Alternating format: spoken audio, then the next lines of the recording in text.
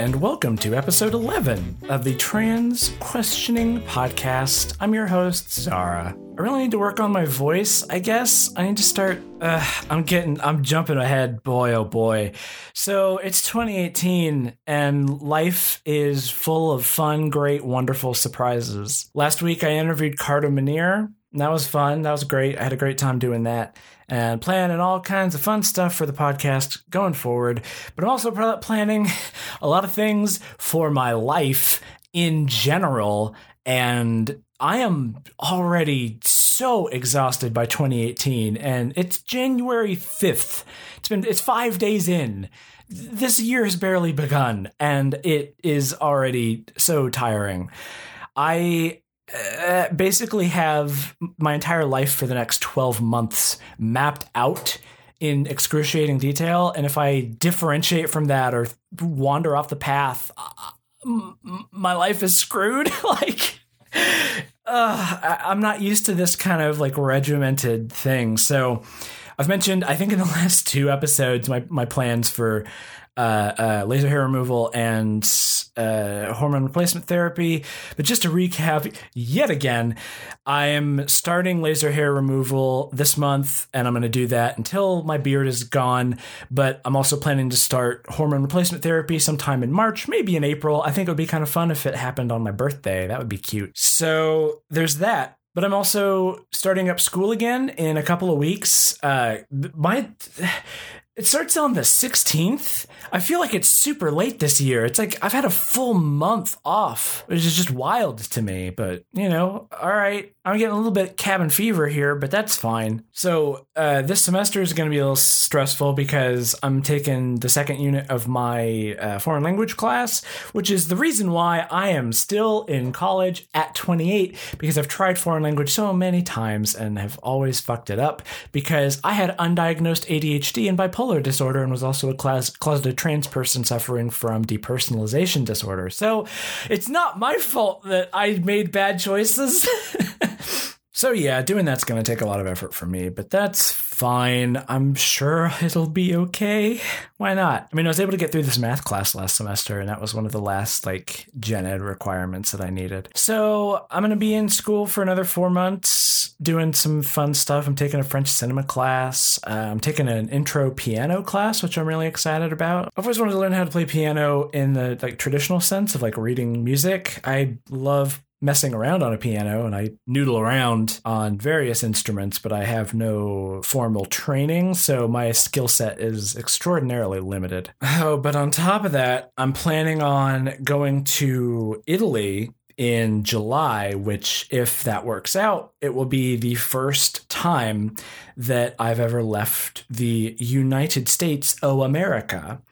Be doing that hopefully as part of a study abroad program, studying World War I and World War II in Italy, which is really exciting because I have a fantasy book that's based on World War I, and I would love to see some of the places where that actually happened. And then the World War II class is focused on fascism in Italy, so that feels fairly apropos of the world in which we live today. But simultaneously to that, all of my roommates are going to be moving to California probably in June. It kind of depends on when our lease is up, which is information I definitely need on hand. So I need to jot that down as a question to ask. So if they leave in May, then I have to find a place from for the month of June. Then I have to find a place to stay from August through December. So potentially those are 2 separate places. And then I have to find a place to store all my crap for the month of July, assuming that I'm going to be staying at 2 separate places. So that's super exciting as just a big stressful ball of future pain in the ass, especially for someone who neither has a car nor a driver's license. So I'm going to be relying on friends that might not be here. So a lot of school this semester is going to be me schmoozing and desperately trying to make as many friends as possible so that I can use them. And also, for connection and social interaction. And then I'm probably going to stick around for the first half of 2019 But I think I'm going to be applying for grad school, which is like a weird thought. I went from maybe considering grad school, but thinking it was pretty off the table, to now being pretty well convinced that that's what I want to do, because I've come to realize that basically the only marketable skill I have is thinking about and talking about media. So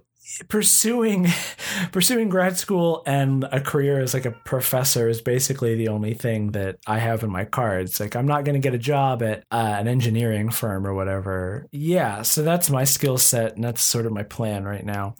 And also, my sister-in-law did a really good job of selling me on the idea based on the fact that it's not as expensive as wider culture seems to push it as, if you play your cards right. But I did spend the last few days of 2017. Geez, I spent the last few days of 2017 in Kansas with my brother's family. As you remember from episode 9, I was alone on Christmas, and my sister-in-law was very mad when she found out about this.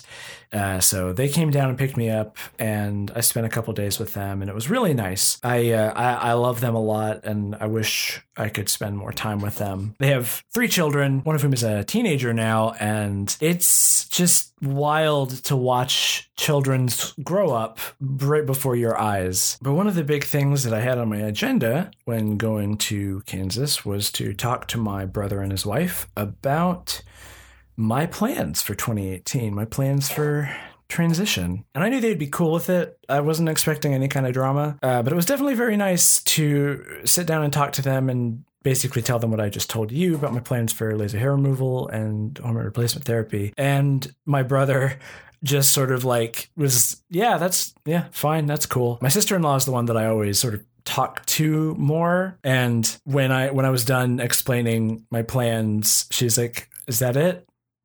Yeah, that's it. That's all. She's like, "Well, sorry, we're sort of taking like a blasé kind of undramatic approach to this, but we just want to support you." That was great. And then we had a series of conversations involving me explaining why I felt these steps were necessary, and it was interesting. I don't know. It was a good thing. It was fine. Honestly, I'm in a weird kind of headspace right now where I don't feel as awful as I usually do in terms of my body, I guess. I've done a lot of work to get closer to myself and feel better about myself, so I'm not as like dysphoric as usual. And like, I've maintained my shaving habits now for 3 months. So the big trigger for me is mostly gone, and like, I'm still annoyed by my weight, and I've kind of the Christmas season, of course, stalled my weight loss because I went to places and decided carbs are fine. So I'm hovering right around 219, and that's going to decline again soon, but it's still like, I was hoping I would be at or below 200 by the end of 2017, but my expectations are probably not the best adjusted, especially considering I still lost like 40 pounds since August, so it's fine. But I have been in this place, like, why is this what I want to do? And I know I feel like I answered that question in episode 9. And that's the fun of doing this podcast the way that I do it, which is just like as a journal, essentially. And I hope it hammers home to people who are also just starting this podcast that it's 100% normal and expected to constantly waffle back and forth on your own conviction. It's very rare for somebody to be like super duper on board. But I think part of my hesitance at this point has a lot to do with the fact that there are certain things that I can't really do yet for getting myself used to the idea of like presenting as a woman. I don't have long hair, and the wig that I have, I am convinced I couldn't pull off in public. Maybe I could, I don't know, but the only places for me to go are places where people know me, so I feel like it would be super weird. Despite the fact that I've lost a lot of weight, I still have, all of my weight is in my gut because I've never done a day of manual labor in my life. So my arms are just these thin little noodles, and my legs are, used to carrying around my weight, but otherwise like not particularly fatty. So all of my weight loss has to happen in my belly, and it's taken forever. And that's like the one part of the human body that you need it to be thinner to pull off like a feminine look, And I know that people do this and it's fine. I'm a perfectionist, so like I don't want to go out and be very obviously not passing.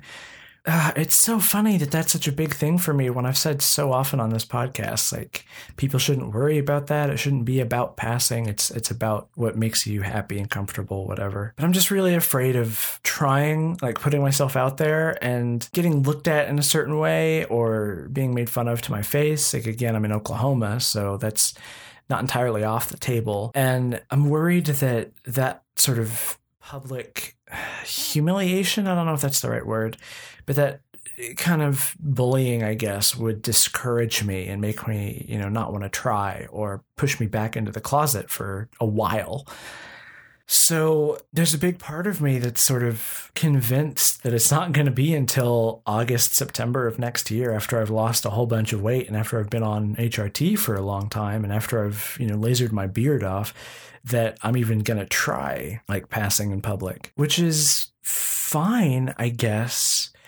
But I have this problem of needing to figure out how to adjust my perspective on myself. Like how do you convince yourself that you're a woman, I guess? Like intellectually I know it, but semantically I'm just so used to talking about myself as a man and hearing about myself as a man.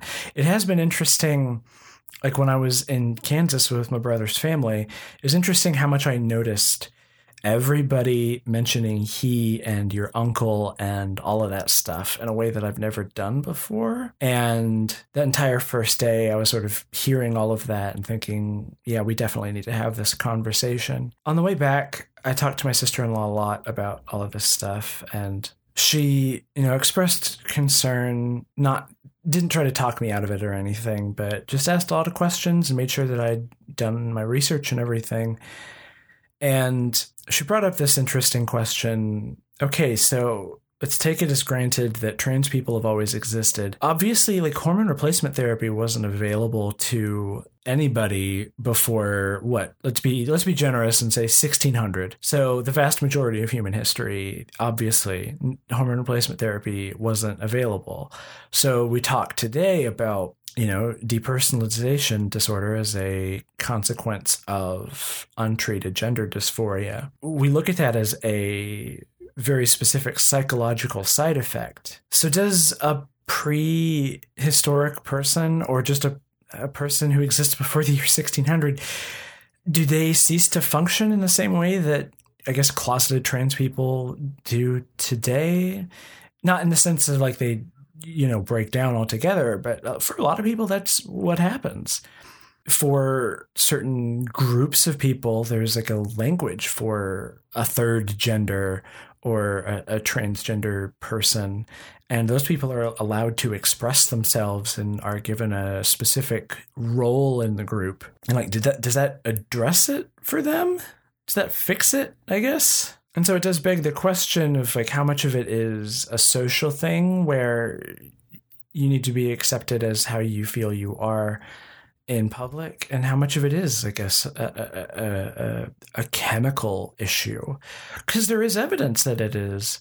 And as in all things, the answer is that it's a mix of both, and people are fucking incomprehensible, and it's impossible to say how things would be different. But what I do know is that this is the option that's in front of me. And I've read a lot about how it affects people. And I've read people's opinions and perspectives on it. You know, the journals and op-eds from people who've gone through HRT, and overwhelmingly it feels like their experience describes mine to some extent. And so I'm in this weird place where like I don't feel the overwhelming dysphoria, and honestly there's a lot of stress attached to starting transition, because that's the point at which, I don't want to say it's a point of no return, but it is a point where my status as an unquestioned cis person starts to go away in the public eye, and I start looking different. And I'm scared of that. I'm scared of going to class dressed differently. And my sister-in-law and we talked about me in high school. I feel like every time I visit them, I'm reminded of some other element of my upbringing that made me the mess that I am today, and how much I wish that I had been raised in a more like regimented style, the way that they do with their kids. One of her questions was like, well, first, what would it have taken for you as a teenager to realize that you could be trans? And I spent a lot of time thinking about that. And I think part of it would have been having more visible trans characters in media. But there's a problem with that, in that if you make a trans character before transitioned, and their character sort of automatically reduces down to, I'm the trans person and here's my coming out story. But if you make a post-transition trans person, do you make it obvious that they're a trans person? Or is it that they're just a normal person without any like identifiers and nobody ever talks about it? At which point is that character trans? I mean, if they're written that way, then yes. But if it's invisible to everybody, will people pick up on it? Like, if you have to say it as a creator, like, also this character is trans, the way that like J.K. Rowling says, oh yeah, by the way, Dumbledore is gay. Like, does that really count? You know? So it is difficult. And this is where some of my conversation with Carta comes into play, where she points out that comics are kind of the perfect medium for exploring transness, because none of those things are necessarily a factor, because you as the artist and writer choose the layers of reality that represent transness, and you can be as explicit or subtle about that as you want. But I think the other thing that would have helped me is just to have a conversation where somebody told me that this is what transgender means. The gender binary is bullshit. Also, it's different for everybody, and you shouldn't believe in holistic narratives. And here's Whipping Girl by Julia Serrano. But I still don't know if it would have helped. A lot of that weekend was kind of ruminating on how could my brother's family have saved me to some extent, or how could I have saved myself from the years of self-inflicted torture that I've gone through. My sister-in-law asked me if they should have swept me up after my mom died, and I told her, like, yes, absolutely, you should have, because I needed more stability. And, you know, I went to live with my sister after my mom died, and that was great. But I was still kind of left to my own devices, because everybody worked all the time, and, you know, they did their best, they tried, and it was great. It was a great time. It was a great family. I don't regret my time there. But I think I did need some kind of explicit structure that my brother's family would have been much more devoted to making sure I got. But, you know, she brought up the point, like, would you have been receptive to that? And I don't know. I like to think that I would have been, but I don't know. It's hard to speak to who I was at 19, you know, because I was still a kid, and it took me basically 2 years of suffering on my own before I let them talk me into going to college. It's like the person that I am and the person that I was, nothing would have made any difference. It's sort of what I'm feeling right now, is that I was, and to some extent remain, a very stubborn and exhausted person. So I don't know what would have helped. And maybe I was just doomed to wait until age 28 to come out of the closet. And I think that's a lot of where I am right now, is that I'm 28 and I'm having to re-examine my entire perspective of myself. And there's this tantalizing future where I'm comfortable in my body and I am excited about my future. And I'm worried that I'm building it up again, that I'm making this into a myth that the reality will not be able to live up to. I don't want to do that, you know. I don't want to build myself up just to fail again. And so I think a lot of it is just me trying to temper my expectations and just say, I am doing it. This is my plan, but I don't want to think about it, because if I think about it too much, I'll start getting excited. And if I get excited, I'll turn it into a big thing. And then it's just going to get worse and worse. So yeah, that's where that is. But so I asked my friend Emily on Twitter how she dealt with starting to cross-dress, for lack of a better term, just to, you know, dress as your preferred gender, I guess would be a better way to put it. And she had some good advice for me. Now, she's like 10 years younger than me, so she acknowledged that her advice is coming from a place of like, she started cross-dressing super early and has had a slightly easier time of it in the sense that she's not overweight. You know, she talks about how she was able to try on her sister's clothes when she wasn't around. So there's that. But, you know, she pointed out to me that people don't really care. You're really nervous and you think everybody's eyes are going to be on you, but mostly people don't give a shit. And that's the thing that I need to remind myself of, is that the only person who really gives a shit is you.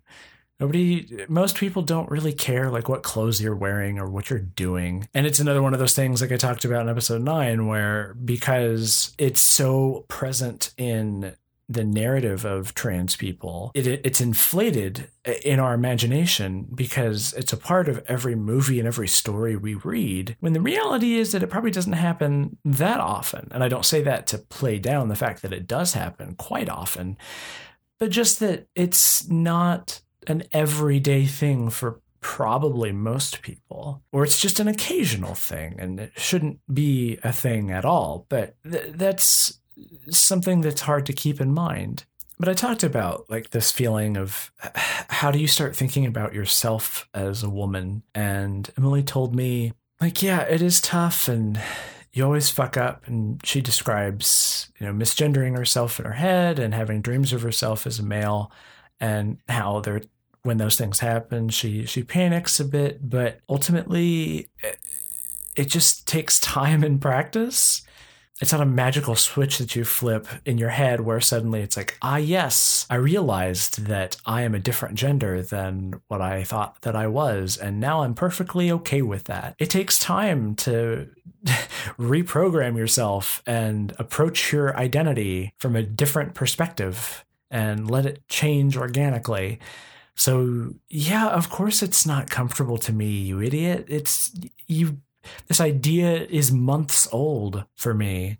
And even Carta talked about that, how everybody has to go through that sort of awkward phase of not really knowing how to dress themselves and going around in public and making a spectacle of themselves, because you are a teenage girl, essentially, sort of reverting back to that place in your life where that opportunity that you never got as a teenager, you know, to learn how to be a girl, I guess. Oh, so I guess the thing that I need to work myself up to is just wearing the clothes that I want around my friends, which is going to be real hard. But I've got some clothes coming from ThredUp soon that I'm real excited about. The ones I talked about last week. They still haven't arrived, but when they do, it'll be great. I actually got some pants, which is nice. I've needed some pants. So we'll see how that goes. Hopefully they fit. Ugh. So yeah, I guess we will see how all of those fun things develop. So I want to talk about something that I saw on Twitter, which is great. You know, Twitter's wonderful and unproblematic and nothing bad ever happens there. Not like YouTube, where fucking assholes go to Japan and make videos of dead bodies and put them on the internet for their 15 million subscribers. Ugh. So Caitlin Burns on Twitter, her handle is @transcribe, posted a link to this Newsweek article basically detailing the story of a woman from the UK who was embarrassed and distressed when a transsexual nurse with stubble and tattoos was sent to perform her pap smear in September. I love the use of transsexual as opposed to any other term, but such is life. So obviously as an event, that's annoying and dumb and shouldn't have happened. But what a lot of people have pointed out on Twitter about that particular story is that basically every time there's any kind of news about trans people, it's always from the perspective of cisgendered people. But so why is this an issue? Well, @MyBlackFriend wrote, serious question, what is shameful about this specific article? Is your point with the retweets that many people receive unacceptable service at the doctor, so there's no need to write an article about it? Caitlin Burns responds, a cis patient misgendered and harassed a trans healthcare worker who simply was trying to do her job, and now it's international news that the cis woman was uncomfortable. I'm centering trans discomfort with cis healthcare workers here. And then @Miss Meadowsweet replied, nope, a female patient asked for a female practitioner. She didn't get one due to what the NHS admitted was a clerical error on their part. The nurse concerned did not have a GRC. He also showed no empathy by trying to insist on carrying out the procedure. Caitlin Burns then replied, so let's go to the international press and pick apart her appearance? Meadowsweet responded, the anonymous nurse insisted that they were female when they weren't, and the nurse insisted that they are female when they weren't is an abuse of power. Quite distressing for the patient. Being distressed doesn't equal harassing a nurse. So I guess this is just one of those difficult conversations where one side is insisting a trans woman is a woman, so you have to treat her like a woman, which is true and fair and valid. And then you have other people on the other side who are just like, but this person looks like a guy and is giving me my pap smear and I'm not okay with that. So a patient having an issue with anything about the nurse that's sent to them, that's their right. That's totally fine. The reasons could be bigoted, and that's a different discussion, I think. But we don't know what happened. Whatever. The real problem is the insistence by Newsweek and the Daily Mail to turn this into international news. It's not really that important. It's not. Why is this news? It's just a thing that happened at a hospital. And clearly it's news because it's clickbait for people who want to find an excuse to dislike trans people. So it's not the problem isn't the reporting necessarily. The problem is the fact that it's then picked up and circulated. And obviously there's just this unspoken thing of like, we're capitalizing on the desire of trans exclusionary radical feminists to grab any bit of ammunition that they can get. Look, see, he had a beard and he was doing a pap smear, is clearly, visioning boundaries and being a pervert or whatever. And it's just frustrating. But the upshot of this is that Caitlin Burns asked trans people to share their uncomfort with cis people in various healthcare situations. So this Twitter thread has 193 comments. So I'm going to dig into some of these because I haven't had any of these experiences yet, and they're very informative to me. Caitlin Burns shares a story from a follower. When, as a terrified and scared I might be trans person, I was asked by a psychiatrist, do you like lesbians in porn? I know men like lesbians. I think you just want your wife to be fucking you. I sadly swear that is true. The Cauldron Center in Coventry. I'm not sure what that last sentence means, but I'm sure it's very clever. @Transethics said, I was denied my prescribed hormones at a trans-friendly, quote-unquote, inpatient mental health facility. Nurses tried to claim they were not necessary. @Mags Visags says, when I saw my first endocrinologist, he was was visibly embarrassed to even be talking about transition therapy, tried to scare me out of doing it, and then gave me a ridiculously low-dose e-prescription without a T-blocker until I asked for one. She later clarified, 1 milligram estradiol, take orally, 1. At Jenny V. Simile says, healthcare providers feeling, so have you had the surgery is appropriate small talk to make. Hashtag transhealthfail. They think so long as they're smiling, they're one of the good ones and any invasion of my privacy doesn't matter. They other me with kindness. At Jean Sophie _M says, my therapist sent me to a mental health hospital because I was in a crisis. I was kept waiting for 13 hours because they wouldn't house me with a cis woman and otherwise didn't have enough beds. I went to the ER because I'd been fainting inexplicably and having lower abdominal pain. Male doctor gave me a rectal exam without my consent. After a colonoscopy, a nurse joked as I washed off the lubricant that it probably wasn't my first time doing so and said, you're welcome. At XY Cyber Julie says, the only doctor I have that genders and names me properly is my psychiatrist. General practitioner, dead name. Cardio, dead name. My cardio office did name me properly for a short bit and then stopped, despite my chart saying explicitly who I am, despite my clinician sending them a letter. If I got to the doctor looking any slight bit femme at all and I get called by my dead name, the looks I get in the waiting room are withering. I have to go boy mode to the doctor when I'm sick just so I don't get treated like shit. But I'm the fragile snowflake. And then adds, oh, and let me add this one. 2 fucking years ago, I was in place to get my letter from my then therapist recommending me for HRT. She had all the documentation. I provided her everything. And then she fucking ghosted me for 6 months before saying she was leaving the practice and I needed to find someone else, which meant waiting 6 months for an opening at an informed consent clinic. So it's a year that was pushed off starting the process of transitioning because of bullshit. This one's rough. At Liam Dell says, when my usual doctor moved away, the clinic promised me I'd be paired with a trans-friendly doctor. Went to get my testosterone script I'd been having for years, and new doctor just said, I'm not doing that for you, with no explanation, and charged me for the visit. I then spoke to the manager. Old clinic refused to let anyone do their own testosterone injections. The nurse that did them for us would patronizingly read out all the side effects of T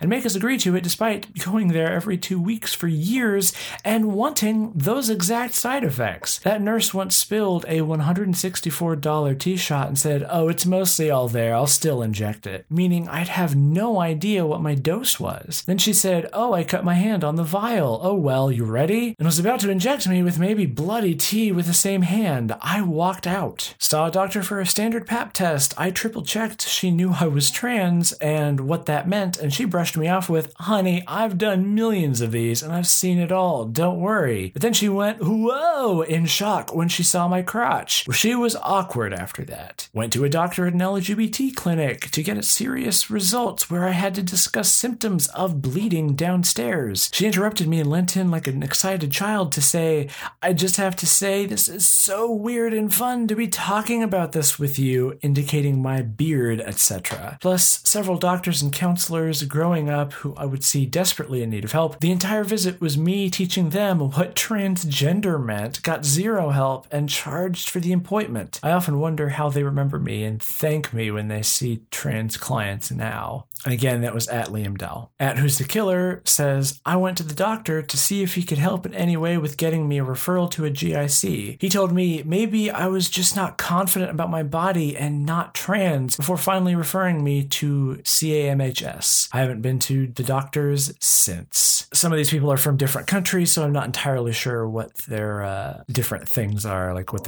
there's like NHS stuff that I have no knowledge of. At Klingenfels_Zoe says, oh, where to start? The turfy mandatory therapist? The doctor who quizzed me about details of my hormones when I complained about a physically blocked ear canal? The total sum of bad experiences that make seeking out healthcare, and especially mental health care, a chore? Even with trans affirmative, quote unquote, I had mixed experiences, like doctors begrudgingly saying they have to treat me like a biological woman without a uterus. Like, yeah, no shit, Sherlock. At AOIFEMRTN says, says, I was referred for a psych evaluation to prove that I had gender identity disorder. The psychologist who assessed me kept stopping the assessment to dictate a letter about me as if I wasn't there. He referred to me in the third person and at one point described what I was wearing. Alfie is wearing a short skirt and black tights. Also, I was a blood donor for over 20 years. When I informed them that I was trans and wished to present as female, I got a letter advising me to stop donating. I fought this, went to a national newspaper, and after 18 months they agreed to change my name and gender on their database. I've since started donating with no issues.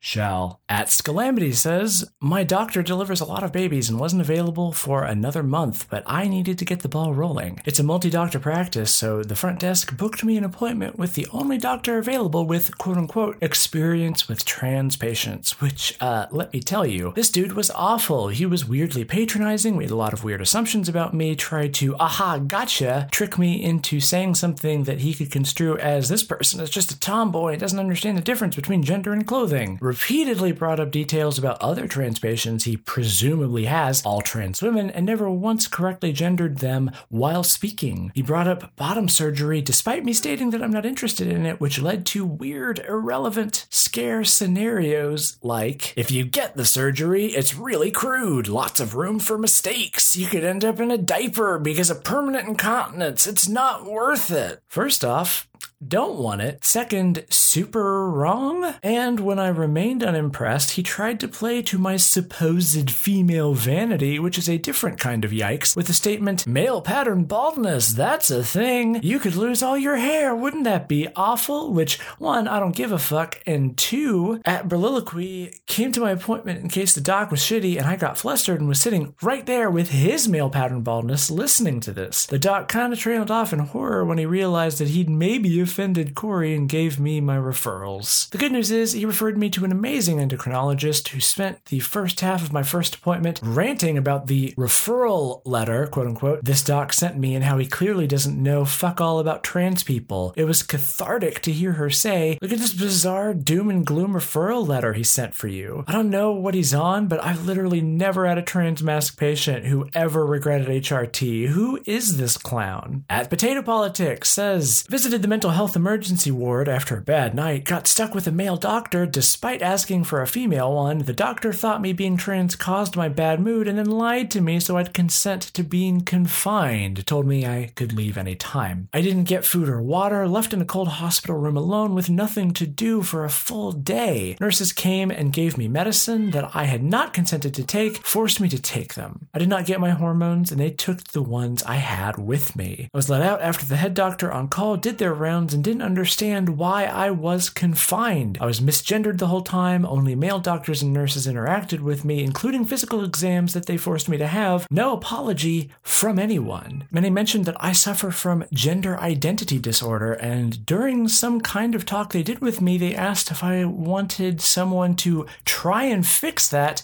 before they lied to me. During confinement, they kept referring to me having gender identity disorder. I now don't trust doctors with anything for any reason. I'm sure some are good, but I'm not surprised queer people don't have confidence in the healthcare system. At Die Booth says, NHS doctor refused to approve my self-funded top surgery because it'll be so ugly you won't want to look in the mirror. To add, I went to a different doctor, got my surgery after years of false starts and fighting for it. Now I finally can look in the mirror, which is a great point. At Jordan Lamley says, I admitted to being trans to a body checkup clinic questionnaire for mental health, and the nurse that was assigned to me went on a long tangent about how she met someone who thought they were trans when they were younger, but turns out they weren't, just to tell me in a long-winded way that I'm too young to decide, that what I'm experiencing is simply a phase. When I explained to her why I think I'm trans, she essentially waved it off and said I was just a misguided, confused, and don't know what I want. She even dissed me for not wanting a boyfriend. I tried telling her that it's been 5 years since I discovered I'm trans at the time, and I didn't once regret the choice, and she continued to rebuff me, saying I'm too young to decide something like this because the consequences are irreversible. Stopped trying to argue with her because I noticed she was religious. At Henley Charlie says, where to start? When I was admitted to A&E after seizing on and off for approximately 40 minutes, the first questions they asked me after establishing I could talk and knew my name was, can you tell me about your sex change? I was terrified. In the ambulance on the way there, the paramedics called me by the right pronouns until they had to lift up my shirt, uncovering my binder. From then on, I was referred to with only female pronouns despite my protests. Anytime I get a referral to a new doctor, my trans history is disclosed without my consent, which often results in prejudiced treatments, and clinicians do whatever they can to blame my trans status for whatever symptoms I have. When I was in hospital last, I was very publicly asked by a doctor if I was biologically female. The next day, I was told this wasn't medically relevant. When I pushed for further explanation, I was just told that it was because a lot of hospitals wouldn't let me in a male ward. I've been told I need to make peace with my female self by a psychiatrist after seeking help for something utterly unrelated to gender. In the time I was questioned about my binder by a rheumatologist who'd asked me to undress to my underwear in front of her. She then wrote a letter to my GP, which made a point of calling me a girl as often as possible, despite her knowing full well that I am male. At Tell a Truth says, I was concerned about my hormone levels with my endocrinologist and asked if she could adjust my prescription. She yelled at me that I shouldn't question her, and when I said this is about my body and who I am, she said, well, it's also about my career, which is who I am. At FT Emmett says, I went to the ER for chest pain, and after explaining why I was on testosterone and my pronouns and gender before my name/marker had been changed, the doctor stepped out of the room and, thinking I couldn't hear him, said to the nurse, she's on testosterone and I don't know why. Ugh.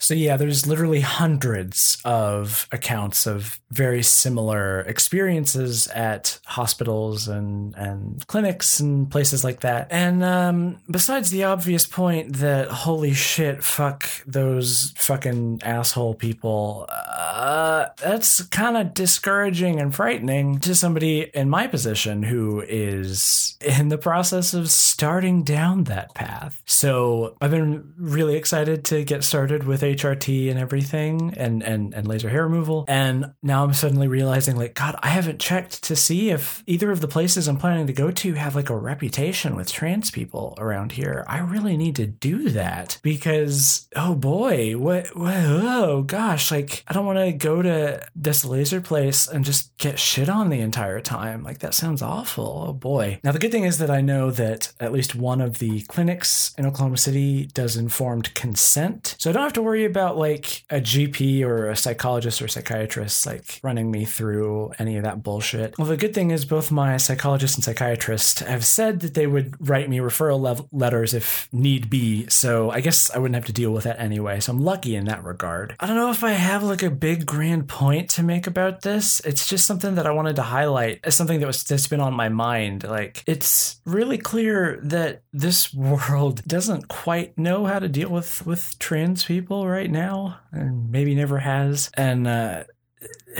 in the medical world, there's a lot of different ideas, obviously. But so recently, the CDC, I believe, released, or there were leaked words that were discouraged from being used in official studies and reports. They were not banned, as people put them, but any reports that do use those words will not get any grants or funding from the CDC or the government. So it's kind of the same thing. But one of the words on there is obviously transgender. And the thing is, like, there's so little medical research about the health of trans people. All of the most common, like, courses of treatment for us are off the shelf. Estradiol is not intended as the way that we use it in hormone replacement therapy. And like T blockers are meant as a diuretic. There's very little long-term studies of how that affects the health of a person. Like, does it give you horrible, crushing cancer? Does it ruin your brain altogether? It's really frightening. And the fact that there is now explicit disincentivization on the part of the government to do this research as well as spread a better understanding among nurses and doctors and everything. It's just scary. I don't know. I wish I had like an optimistic point to end on, but I guess my only thought is, despite all of this, most of the people sharing their stories on there still got the treatment they needed and they're happier for it. So even if we have to deal with assholes on the way, we know what's right for us and nobody can tell us otherwise. They can try, but they're wrong.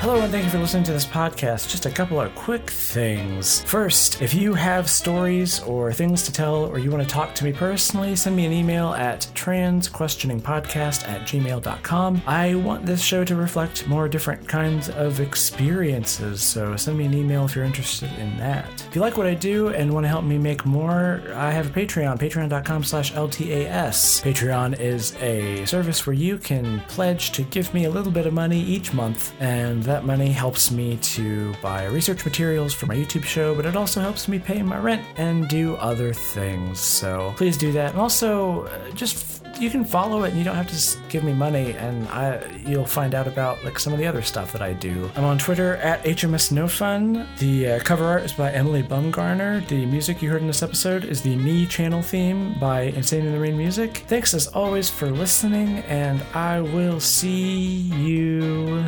next week.